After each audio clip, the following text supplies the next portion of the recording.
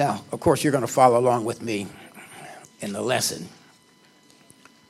So as I say here, during this discussion of the power of positive confession, a number of you have had questions that arose out of different messages. In the past, I have discussed answers to those questions with you on a one-on-one basis as you presented them to me. But in reality, I know that if one or more persons has a question, it means that many of you probably have the same question. So I'm going to start today, and it won't be every Sunday, but I'm going to do what Apostle Price does from time to time in his teachings. And if you watch him down through the years, he'll take time and answer one or two questions that had been presented to him during the week after a Sunday message. So I'm going to do that today. So the question that was presented, you have it right there, is what are and who has the keys of the kingdom of heaven? And what is binding and loosing? It should be loosening, by the way. The question came from members out of the point that I made in a recent lesson where I said that as Christian believers, we have the power to act on our own behalf to establish something in our lives or to correct something in our life. One way we can do this is by using the keys to the kingdom that we get from Jesus. Now, my point was that instead of expecting God to do something for us or to correct something in our life, we have the ability to bring about change ourselves by using the power that comes with the keys to the kingdom. Now, let's look at the scripture where Jesus makes this declaration about the keys. It's found in Matthew chapter 16, verses 18 and 19, and you have that right before you. Here, Jesus says this in verse 18. That's Matthew chapter 16, verses 18 and 19. He says, "And I also say to you that you are Peter, and on this rock I will build my church, and the gates of Hades, or the gates of hell, shall not prevail against it." Verse 19, "And I will give you the keys of the kingdom of heaven, and whatever you bind on earth will be bound in heaven, and whatever you loose on earth will be loosed in heaven." Now, this is a vital lesson for us today to learn how to apply these declarations because they empower us. And I think they're so misunderstood largely because of the traditional teaching on this by the early church, especially the Catholic Church, on this particular scripture. But before we get to this, let's consider how the early church regarded these words of Jesus that still causes some confusion among Christians today. Now, to do this, we have to go back and put into context the whole setting that led to the declaration by Jesus to Peter. This narrative begins a little bit earlier in Matthew chapter 16 at verses 13 and 17 with the following exchange between Jesus and his disciples. And you're familiar with this. We have taught on this before. In verse 13, this is Matthew 16:13. "When Jesus came into the region of Caesarea Philippi, he asked his disciples, saying, 'Who do men say that I am?'" Oh, I'm sorry, let me read this correctly.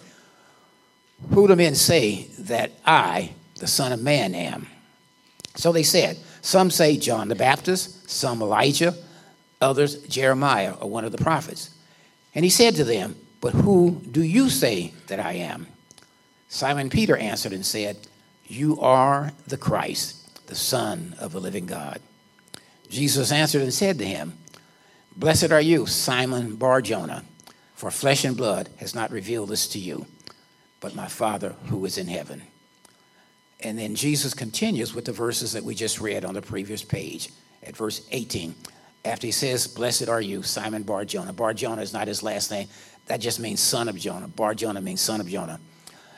At verse 18, after he says this to Peter, he says, "And I will give to you, and I say to you that you are Peter, and on this rock I will build my church, and the gates of hell shall not prevail against it. And I will give you the keys of the kingdom of heaven, and whatever you bind on earth will be bound in heaven, and whatever you loose on earth will be loosed in heaven." Now, this is where the confusion comes in, because these are two vital, empowering tools that Jesus gives us, the believer. But in the early church, and looking at the bottom of the page, principally the Catholic Church, verse 18 was interpreted as saying that Jesus would build his church on Peter, that Peter was the rock, because Petros means rock, and he would be building his church on Peter.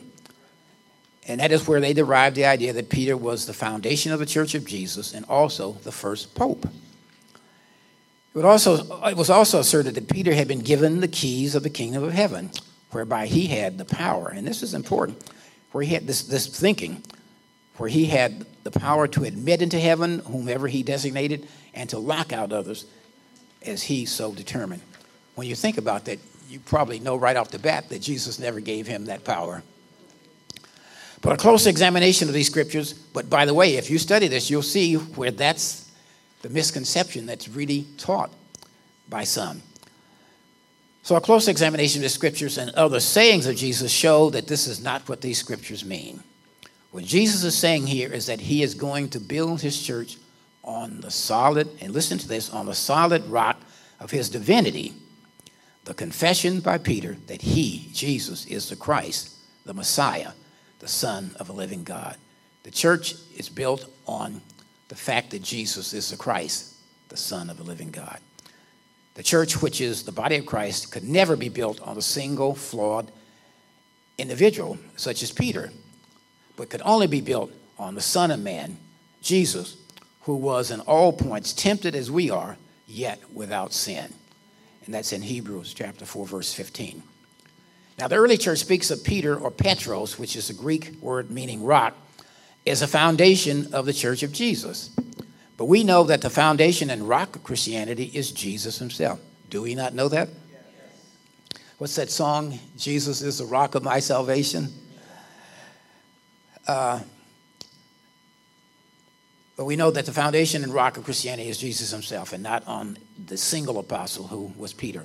In point of fact, and I wanted to point this out to you because the word spells this out, all the apostles contributed to the early church foundation, and we're told this in Ephesians chapter 2, verse 20, and you have it there, Ephesians 2:20, which says this. It says, having been built, but I put in parentheses, it's talking about the household of God, which is right above this. The household of God having been built on the foundation of the apostles and prophets, plural, Jesus Christ himself being the chief cornerstone. Now, in fact, and this is what I mean, how one word led to another. As I prepared this, it got more involved, and I realized I couldn't tell you something without telling you more of it. So, in fact, in the Old Testament, Jesus is foretold as the chief cornerstone that was to come. Psalm 118:22 speaks of the stone which the builders rejected has become the chief cornerstone. Remember how Jesus was rejected, but he became the chief cornerstone. And Isaiah 28 verse 16 says this, therefore, thus says the Lord God, behold, I lay in Zion a stone or foundation, a tried stone, a precious cornerstone, a sure foundation. Whoever believes will not act hastily, meaning not act unwisely. Looking back to this scripture in Isaiah that I just read, 1 Peter 2, verse 6 says this. This is 1 Peter chapter 2, verse 6 says this. For this is contained in the scripture. He's looking back to that scripture I just read. It says, behold, I lay in Zion a choice stone, a precious cornerstone, and he who believes in him will not be disappointed. So not only is Jesus the chief cornerstone of the church of God, he is in reality the true rock of the church. In a scripture that speaks of the experience of the Israelites and Moses in the wilderness and the emancipation of the Israelites from Egypt, we are reminded of this rock which Jesus is. And you see this in 1 Corinthians chapter 10, verse 4. That's at the bottom of the page. 1 Corinthians chapter 10, verse 4, which says this, and all, he's talking about the Israelites in the wilderness with Moses, and all drank the same spiritual drink, for they drank of that spiritual rock that followed them, and that rock was Christ. Jesus Christ is the rock. Now, with respect to the keys that permit or refuse entrance to the kingdom, only Jesus has such keys. He is the divine head and steward of the Father's kingdom. He is the only one who could allow or disallow entrance into that kingdom. It is a major misconception. As I say, if you study this, you will find that this is still advanced by part of the church. It is a major misconception that the power was given to Peter and to assume that he had ever been given that authority to admit or reject people into heaven. Now, speaking of this authority, in Revelations chapter 3, verses 6 and 7, Jesus himself is speaking when he says this. This is Revelations chapter 3, verses 6 and 7. It's at the top of your page on page 4. At verse 6, he who has an ear, let him hear what the Spirit says to the churches. Verse 7, and to the angel of the church in Philadelphia, write. He's saying that angel should write this. These things says he who is holy, he who is true, he who has the key of David. He's talking about himself. He who opens and no one shuts, and shuts and no one opens. So the truth of the scripture in Matthew chapter 16, verses 18 and 19, is that Jesus is a rock and foundation of the Father's church, of our church, that is built on the reality of the confession by Peter that Jesus is the Christ. And it is by accepting Jesus, and this is very important for you to remember. I was asked by several, how do we get the keys of the kingdom? Is it something that we have to do? It's the way we behave. Listen to this next line and read it along with me. And it is by accepting Jesus as the Christ that one is given the key of admittance into the kingdom. Confessing Jesus as Lord and Savior, which is confessing him as the Messiah, as the Christ, as the Son of God, you thereby receive the keys of the kingdom. It's not about praying 24 hours a day. It's not about begging. It's not about how much love you express. Your accepting Jesus as Lord and Savior gives you the keys to the kingdom. Now, Jesus gives us other evidence in Scripture of the process by which we enter the kingdom that we already know because we've studied this in the Word. We see this in the exchange between Jesus and Nicodemus. You know the story of Nicodemus and Jesus in the Gospel of John, chapter 3, at verse 3, where Nicodemus makes a comment about him. He says, you must be the Messiah or whatever because no one could do the mighty works that you do and so forth. And they're talking, and Jesus says in verse 3, Jesus answered, said to him, Nicodemus, most assuredly, I say to you, unless one is born again, he cannot see the kingdom of God. You have to be born again in order to see the kingdom. And then in verse 4, Nicodemus said to him, how can a man be born when he is old? Can he enter a second time into his mother's womb and be born? In verse 5, Jesus answered, most assuredly, I say to you, unless one is born of water, and I put in parentheses, speaking of the Word and the Spirit, he cannot enter the kingdom of God. Now, in this answer to Nicodemus, Jesus is giving him and giving future believers such as we the keys to the kingdom. Simply put, we must all be born again, that is, born of the Spirit. And if we are to enter the kingdom, we must be born again and born of the Spirit. To be born again, you must do what Peter did in Matthew chapter 16, verse 16, where he acknowledges or confesses that Jesus is the Christ, the Messiah, the Son of the living God. Now, Apostle Paul takes from Peter's confession here, where Peter says to Jesus, you are the Christ, to fashion the salvation scripture that we all have recited in terms of being born again. And that scripture is Romans 10, 9, 10, which you hear all the time. It goes back to Peter's confession to Jesus. Romans 9, 10, 10. In verse 9, it says that if you confess with your mouth the Lord Jesus and believe in your heart that God has raised him from the dead, you will be saved. 10, for with the heart one believes unto righteousness, and with the mouth confession is made unto salvation. You have to speak it. Peter spoke it when he was responding to the question of Jesus. When he says, who do you say that I am? And it says, and Peter said out of his mouth, you are the Christ, the Son of the living God.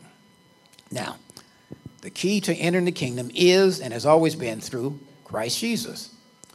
We are told this in John 14:6, where Jesus himself says this. And you've heard this before. That's the Gospel of John, chapter 14, verse 6, where Jesus says, I am the way, the truth, and the life. No one comes to the Father except through me. Through him means you confess him as Lord and Savior. Confess him as the Christ, and so doing that.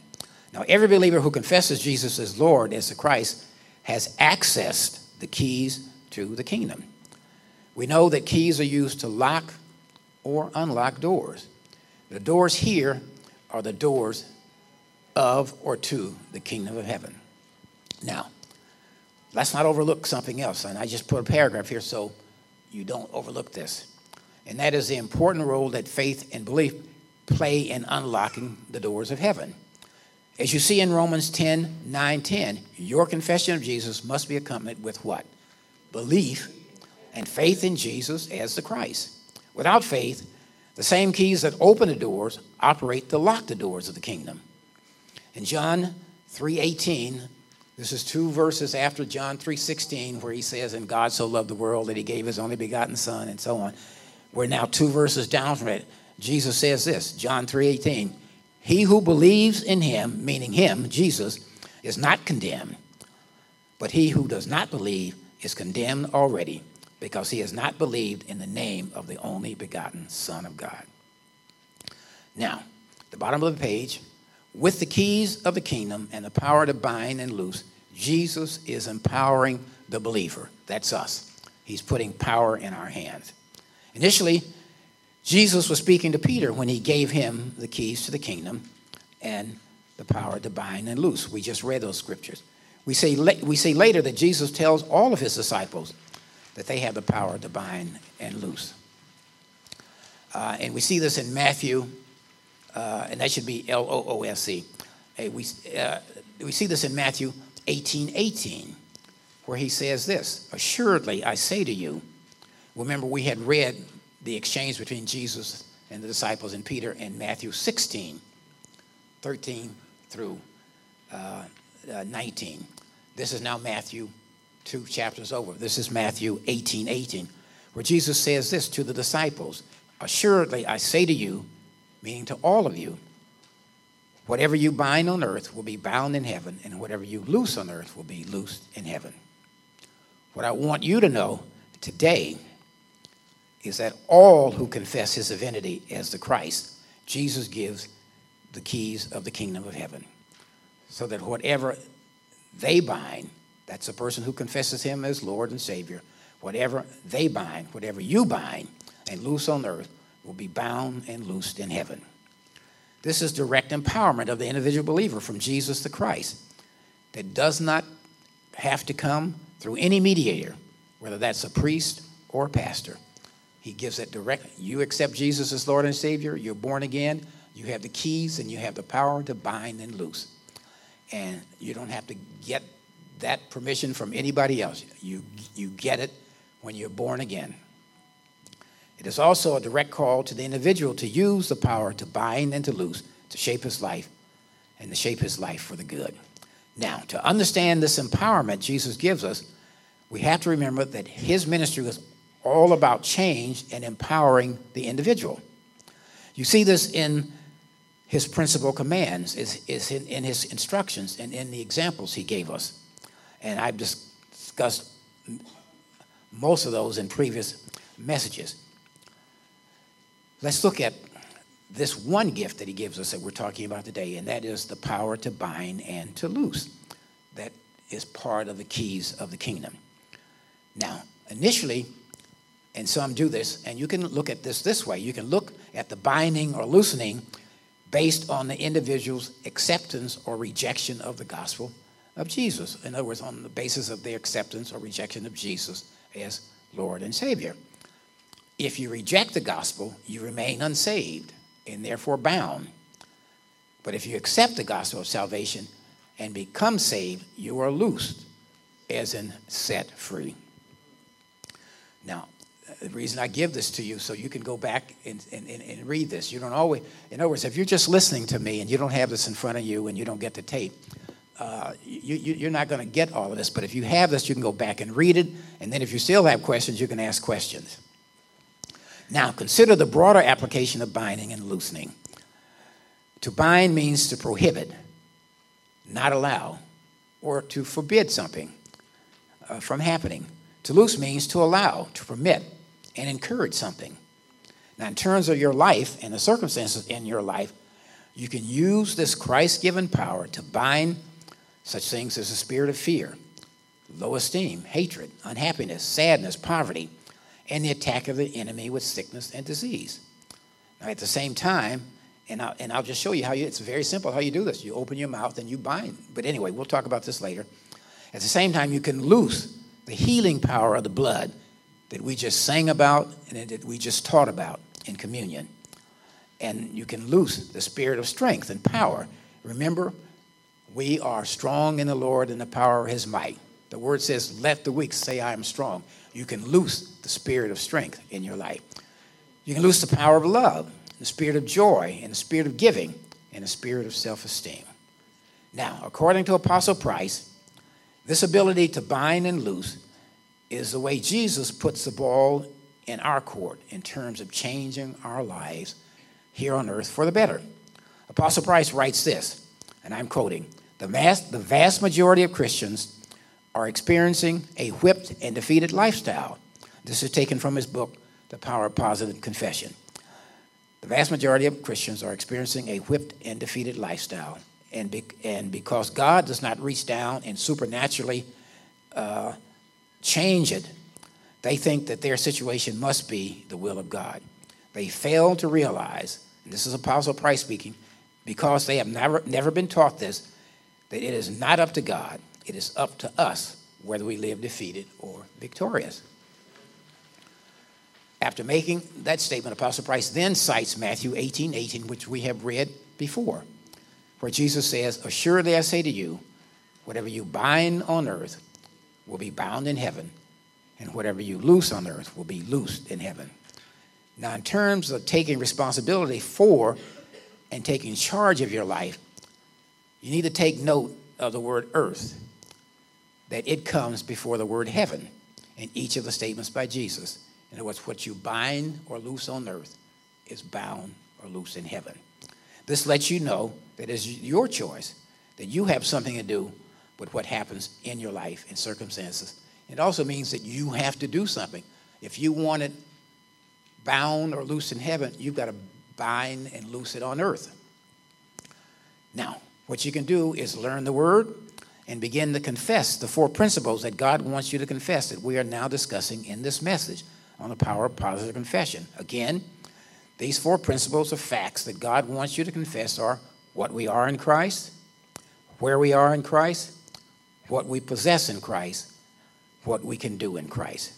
Now, you can readily see, just think about this, you can readily see that when you confess these 4 principles, you are loosening them in your life on earth, and at the same time, loosening them in heaven on your behalf.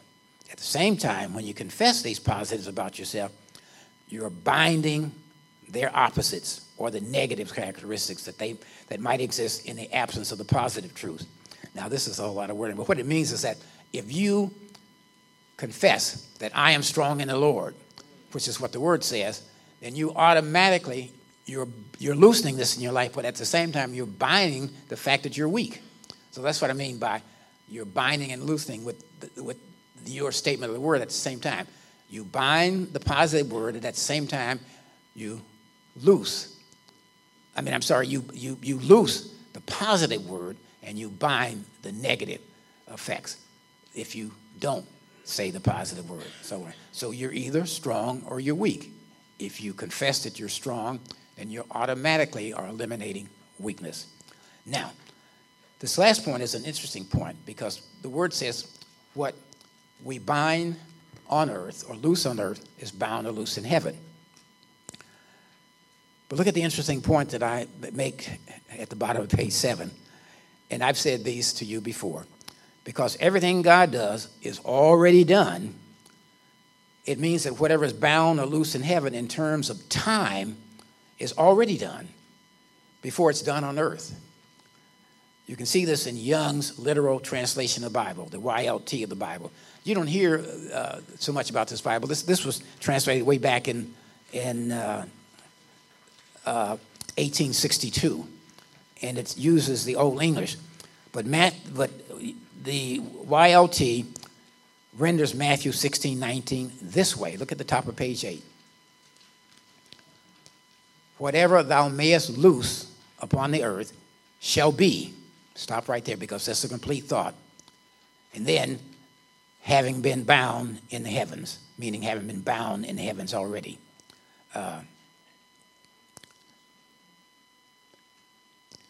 And whatever thou mayest loose upon the earth shall be, stop there, having been loosed in the heavens, meaning having been bound and loosed already. Because of the time of its translation in 1862, the YLT is written in the Old English form of the language. The Amplified Bible, if you have one, you will find it rendered this way. Amplified Bible renders Matthew 16:19 this way. Whatever you bind, meaning to forbid, declare to be improper and unlawful on earth, will have, in parentheses, will have already been bound in heaven. And whatever you loose, meaning whatever you permit, declare, lawful on earth, will have already been loosed in heaven. This is just confirmation of what we have been teaching here at Crenshaw Christian Center, New York, which tells you that you already have it. That is, everything you need in life has already been provided by God in Christ Jesus. Now, when it says it's already been done, if it's already been done, why don't you have the effect of it on earth? Because you have to do the part that you have to do on earth. Whatever you bind on earth, whatever you loose on earth, then that which is already bound or loose in heaven will be released to you. But you have to bind it yourself or loose it yourself first on earth. And then what's already done will be released and flow to you. That's what it means. Now, God has already done for you everything that he is going to do. Let me say that again. God has already done for you everything that he is going to do. Because he's given you everything that you need. And I'm going to cite a scripture later where that's actually stated. And you've heard me teach this in other lessons. Your job is to learn and know what God has done for you already, which is contained in his word, and then believe and confess this word, and God will confirm this word in your life and circumstances. This confirmation by God is simply the process of releasing into your life what he has already done. In other words, it's like it's in a bank. It's stored up. And so when you take certain acts, then God releases what he's already done for you. But if you don't open your mouth and act, then it'll remain stored up. That's why it's so important. That's why the Bible says, draw near to God, and he'll draw near to you. What it means is draw near to his word, draw near to confessing his word, and then he'll draw near to you. But you have to move. Now, this confirmation by God is simply a process of releasing into your life what he's already done. This is where the keys of the kingdom in binding and loosening take effect.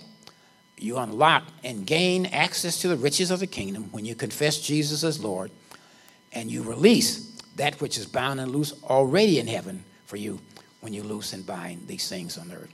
Now, why is that true? It's true because you remember on day 7, God rested. He hasn't done any work since then. Everything was done. The world, the universe was complete. There was nothing undone. So he can't do something for you at the time you do this if it hasn't already been done. It's already done. What you do when you confess it, when you bind or when you loose, you then authorize God to release what he's already done on your behalf. Okay. Now, the reason I'm going over this is because I don't know if I've ever heard this taught. I must have gotten it from somewhere.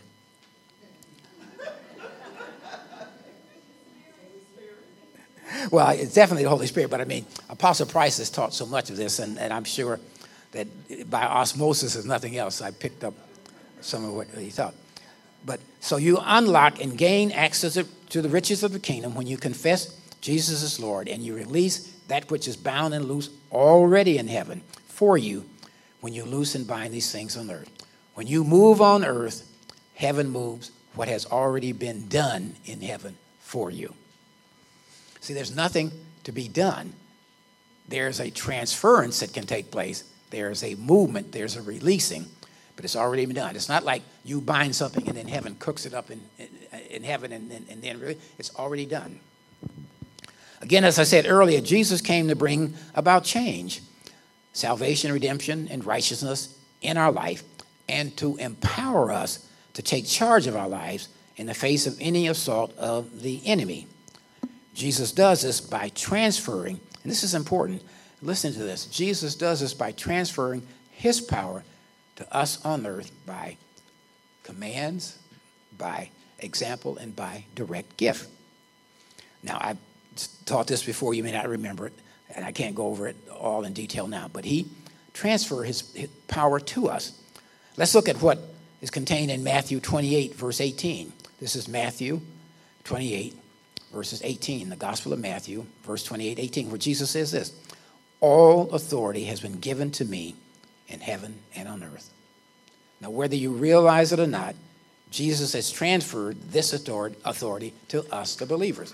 If you confess him as Lord and Savior, and that he is the Christ, the Son of the living God, that power is transferred to you.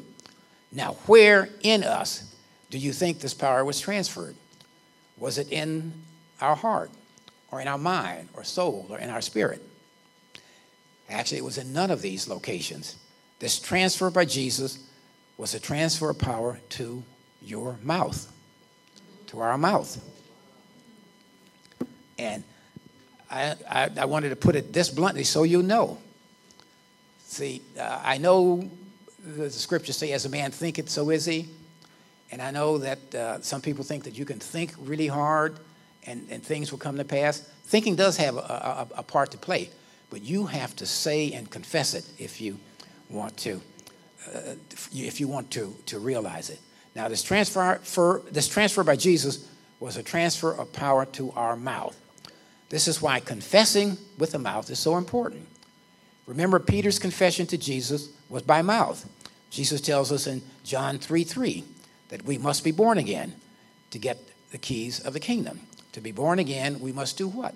Confess Jesus is Lord, as Peter did. And this confession must be made with the mouth, according to Romans 10:9-10. Confess with your mouth. Confession is made unto salvation with the mouth.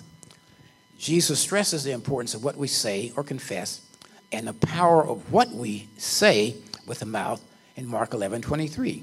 Again, another familiar scripture. And this is what Jesus says here in the middle of page 9. For assuredly, I say to you, whoever says to this mountain, be removed and be cast into the sea, and does not doubt in his heart, but believes that those things he says will be done, he will have whatever he says. In other words, he's saying you can't go up to the mountain. Now, the mountain could be a mountain of debt. It could be a mountain of fear. It could be a mountain of opposition.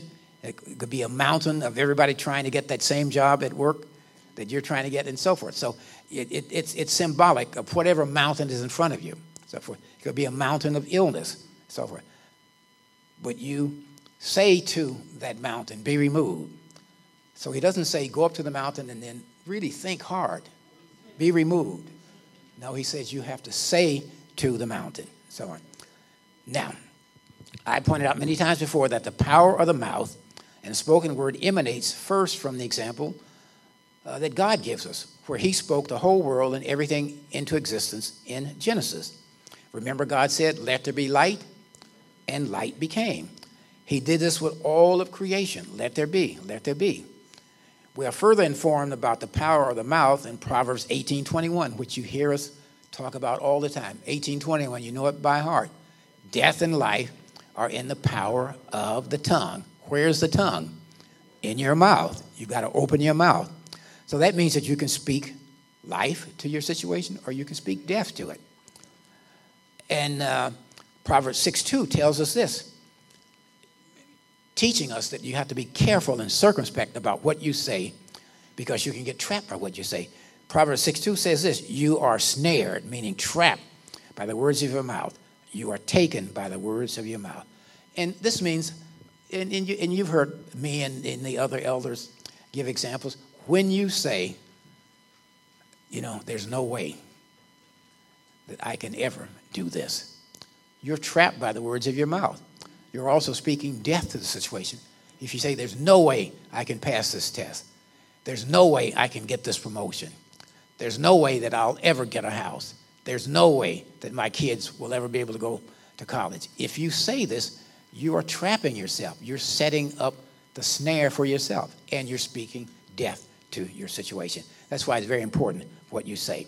Now, using the mouth to confess Jesus as Savior is the key to obtaining the keys. Repeat that. You should underline that. Using the mouth to confess Jesus as Savior is the key to obtaining the keys. Thus, we'll see that there are two aspects to the keys of the kingdom. Can you imagine all of this came from the questions that people asked about this one scripture? There are two aspects to the keys of the kingdom. One, confessing Jesus as Lord and Savior. This leads to being born again, whereby Jesus gives the believer the keys. And two, exercising the power to bind and loose. That is part of the gift of the keys. Because you remember he says, and I give you the keys of the kingdom. And whatever. This comes immediately after this. And whatever you bind, whatever you loose, and so forth. The two go hand in hand. Again, the simple fact is that Jesus gives to all believers who confess him as the Christ the keys of the kingdom of heaven. So that whatever the believer binds or loose on earth will be or will have been bound and loosed in heaven. So this is not something special for apostles or for disciples or for priests or pastors or deacons or elders. It's for you if you confess Jesus as Lord. You automatically have the keys of heaven open to you. Now, let's see one example. We have time for this. One example of binding and loosening in operation as it comes to confessing the principles or facts God wants us to confess. This is what we've been teaching here in this message on the power of positive confession. We have been looking at the first fact, which is confessing what we are in Christ. The first thing we learn about what we are in Christ comes from 2 Corinthians chapter 5, 17.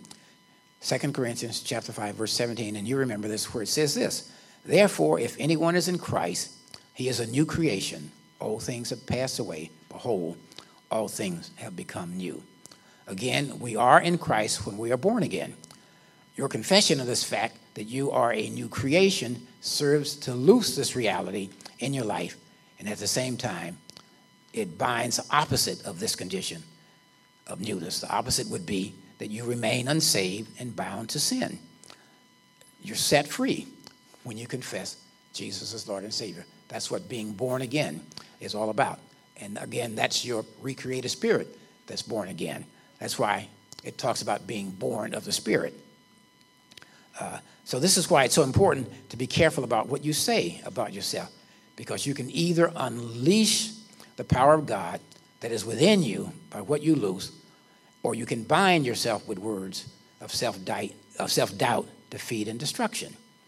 As Proverbs 18:21 tells us, you can either speak death or life to your life. Now again, all of the positive things God wants us to confess and loose in our life stem from the fact that he has already provided us with everything that we need to live that victorious, overcoming life. And these, again, are provided in and through Christ Jesus. But I'm just going to read you this one all-encompassing scripture that tells us this from 2 Peter chapter 1, verses 2 through 4. That's 2 Peter chapter 1, verses 2 through 4. And you've heard us teach on this before. And by the way, it's Peter who was making this point clear to us. He's writing this.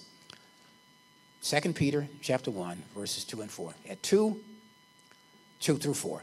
At 2, it says, grace and peace be multiplied to you in the knowledge of God and of our Lord and of Jesus our Lord. Now, you will notice throughout the word that wherever grace is spoken of, you'll usually see peace. And they are multiplied. How? They're multiplied in the knowledge of God and of our Lord and Savior Jesus Christ. I like to put it, it's multiplied by the knowledge of God and of Jesus our Lord. Now, verse 3, as his divine power has given to us all things that pertain to life and godliness. How many things? All things. Nothing is left out of all. Things that pertain to life and godliness through, again, the knowledge of him who called us by glory and by virtue, by which have been given to us exceedingly great and precious promises, that through these you may be partakers of the divine nature, having escaped the corruption that is in the world through lust. Now, our next heading is this simple little statement that I'm sure you heard before. If it's to be, it's up to somebody else. If it's to be, it's up to me. As I said earlier in this message, in giving us the believers, his authority, Jesus is empowering us to take charge of our lives. In Luke 10:19, further authority is given to us, and this is important. This is the Gospel of Luke, chapter 10, verse 19, scripture that you're familiar with, but don't always remember. Here, Jesus says, behold, I give you the authority to trample on serpents and scorpions and over all the power of the enemy. Now, what you should put before over, an authority over all the power of the enemy. In other words, he's given us authority over all the power of the enemy. That's all the power of Satan, any of his demons, anything that would come against us. He's given us authority over this power. So, we can bind it in the name of Jesus.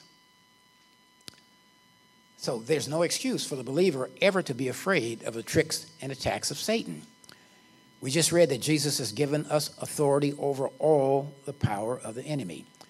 Using your other power to bind and loose, you can bind the power of Satan and his demonic forces from ever interfering with the things in your life, including your family, your job, your health, and your wealth. But you have to take charge. You have to do it. You can just say something as simple as this: Satan, I bind you from having any power or presence in my life and my affairs. And I bind you from interfering in my family, my job, my health, and my money. And you can get more elaborate, but you're speaking it, you're binding it. And for what you want to accomplish in life, you have the power and the ability that has already been deposited within you. Remember that whole series I did on With Independence, where we talked about the full Godhead being within you?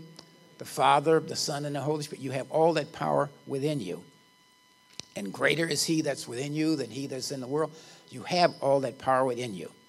And as Apostle tells us in the quote at the bottom of page 6, which we just quoted, but you can look again, it's the bottom of page 6. It said, it is not up to God. It is up to us whether we live defeated or victorious. So remember and say it.